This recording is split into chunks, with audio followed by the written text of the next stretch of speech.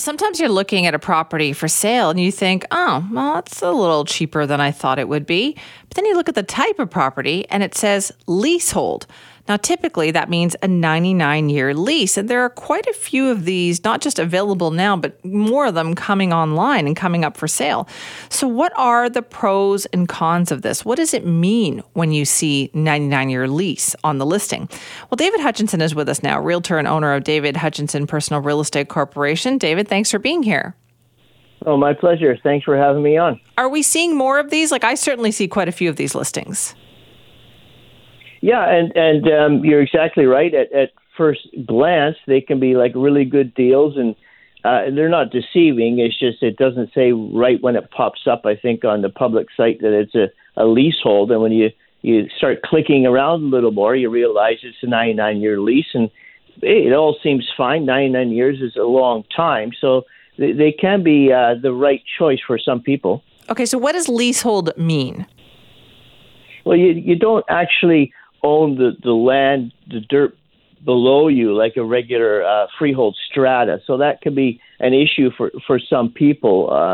But they're a lot cheaper. And if you get them at, for example, Simon Fraser University or UBC, you got such a great location. And those are very good leases. They're not private leases. Sometimes in the West End, you got these private leases that run to 2073. And they're a little harder to finance. But with the university leases, it's just like a regular freehold strata, and you vote, and you have a strata corporation and things like that. Okay, but if you have a 99-year lease, what does that mean? Does that mean that when you go to sell it, it's not worth as much because you would obviously have like a limited amount of time left on that lease?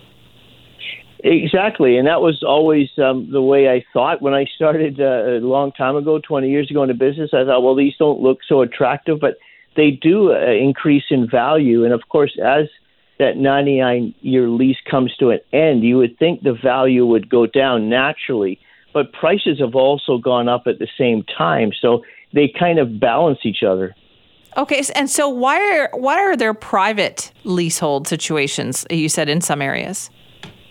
Yeah, it's years ago, a company called Sheridan, they bought these buildings in the West End or on Harwood, and they seem like really good deals, and they are. But you don't really have.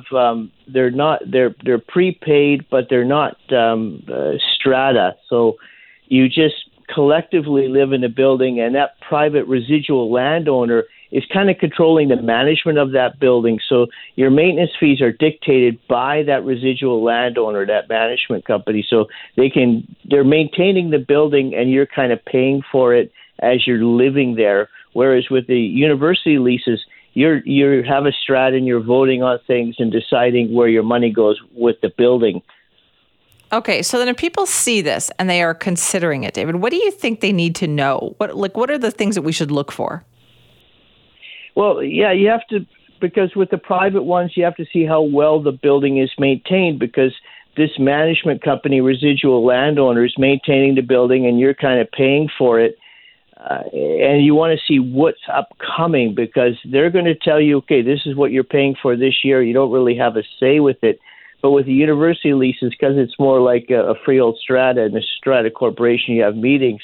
You need that special resolution vote, 75%, say if you want to do a roof or paint hallways and things like that. So you really got to look closely at the documentation and have that due diligence period. Okay, so people, those are the types of questions they should ask. Is like, what type of leasehold is this? Exactly, yeah. And can I have a say in the run of my building, or is the management company, residual landowner, just going to tell me what I have to pay for the upcoming year? Their forecasting of the piping, because some of these private leaseholds in the West End, the buildings are a bit older, so the maintenance fees can get pretty high with some of these. Right, and we're going to see more of these, aren't these? You mentioned UBC, SFU, those are popular locations as well, but there's many First Nations groups that I'm thinking of Sanok too, here in Vancouver, where those are all going to be leasehold properties. That's the big thing, really. That is the future, I think, with these First Nation leaseholds, and they're doing as you see in Kitsilano and these other areas, maybe Jericho lands, they're doing the joint ventures with these big developers, Aquilini and West Bank and stuff like that. And these are all going to be leaseholds. And they're brand new buildings. So you have a 99-year lease. You got a brand new building, not like the private ones in the West End. So you don't really have any worries for the first, say, 20 years because, a building is new. After that, you might see some depreciation in the 90th year, but, that's a long time, right? That is a long time, true.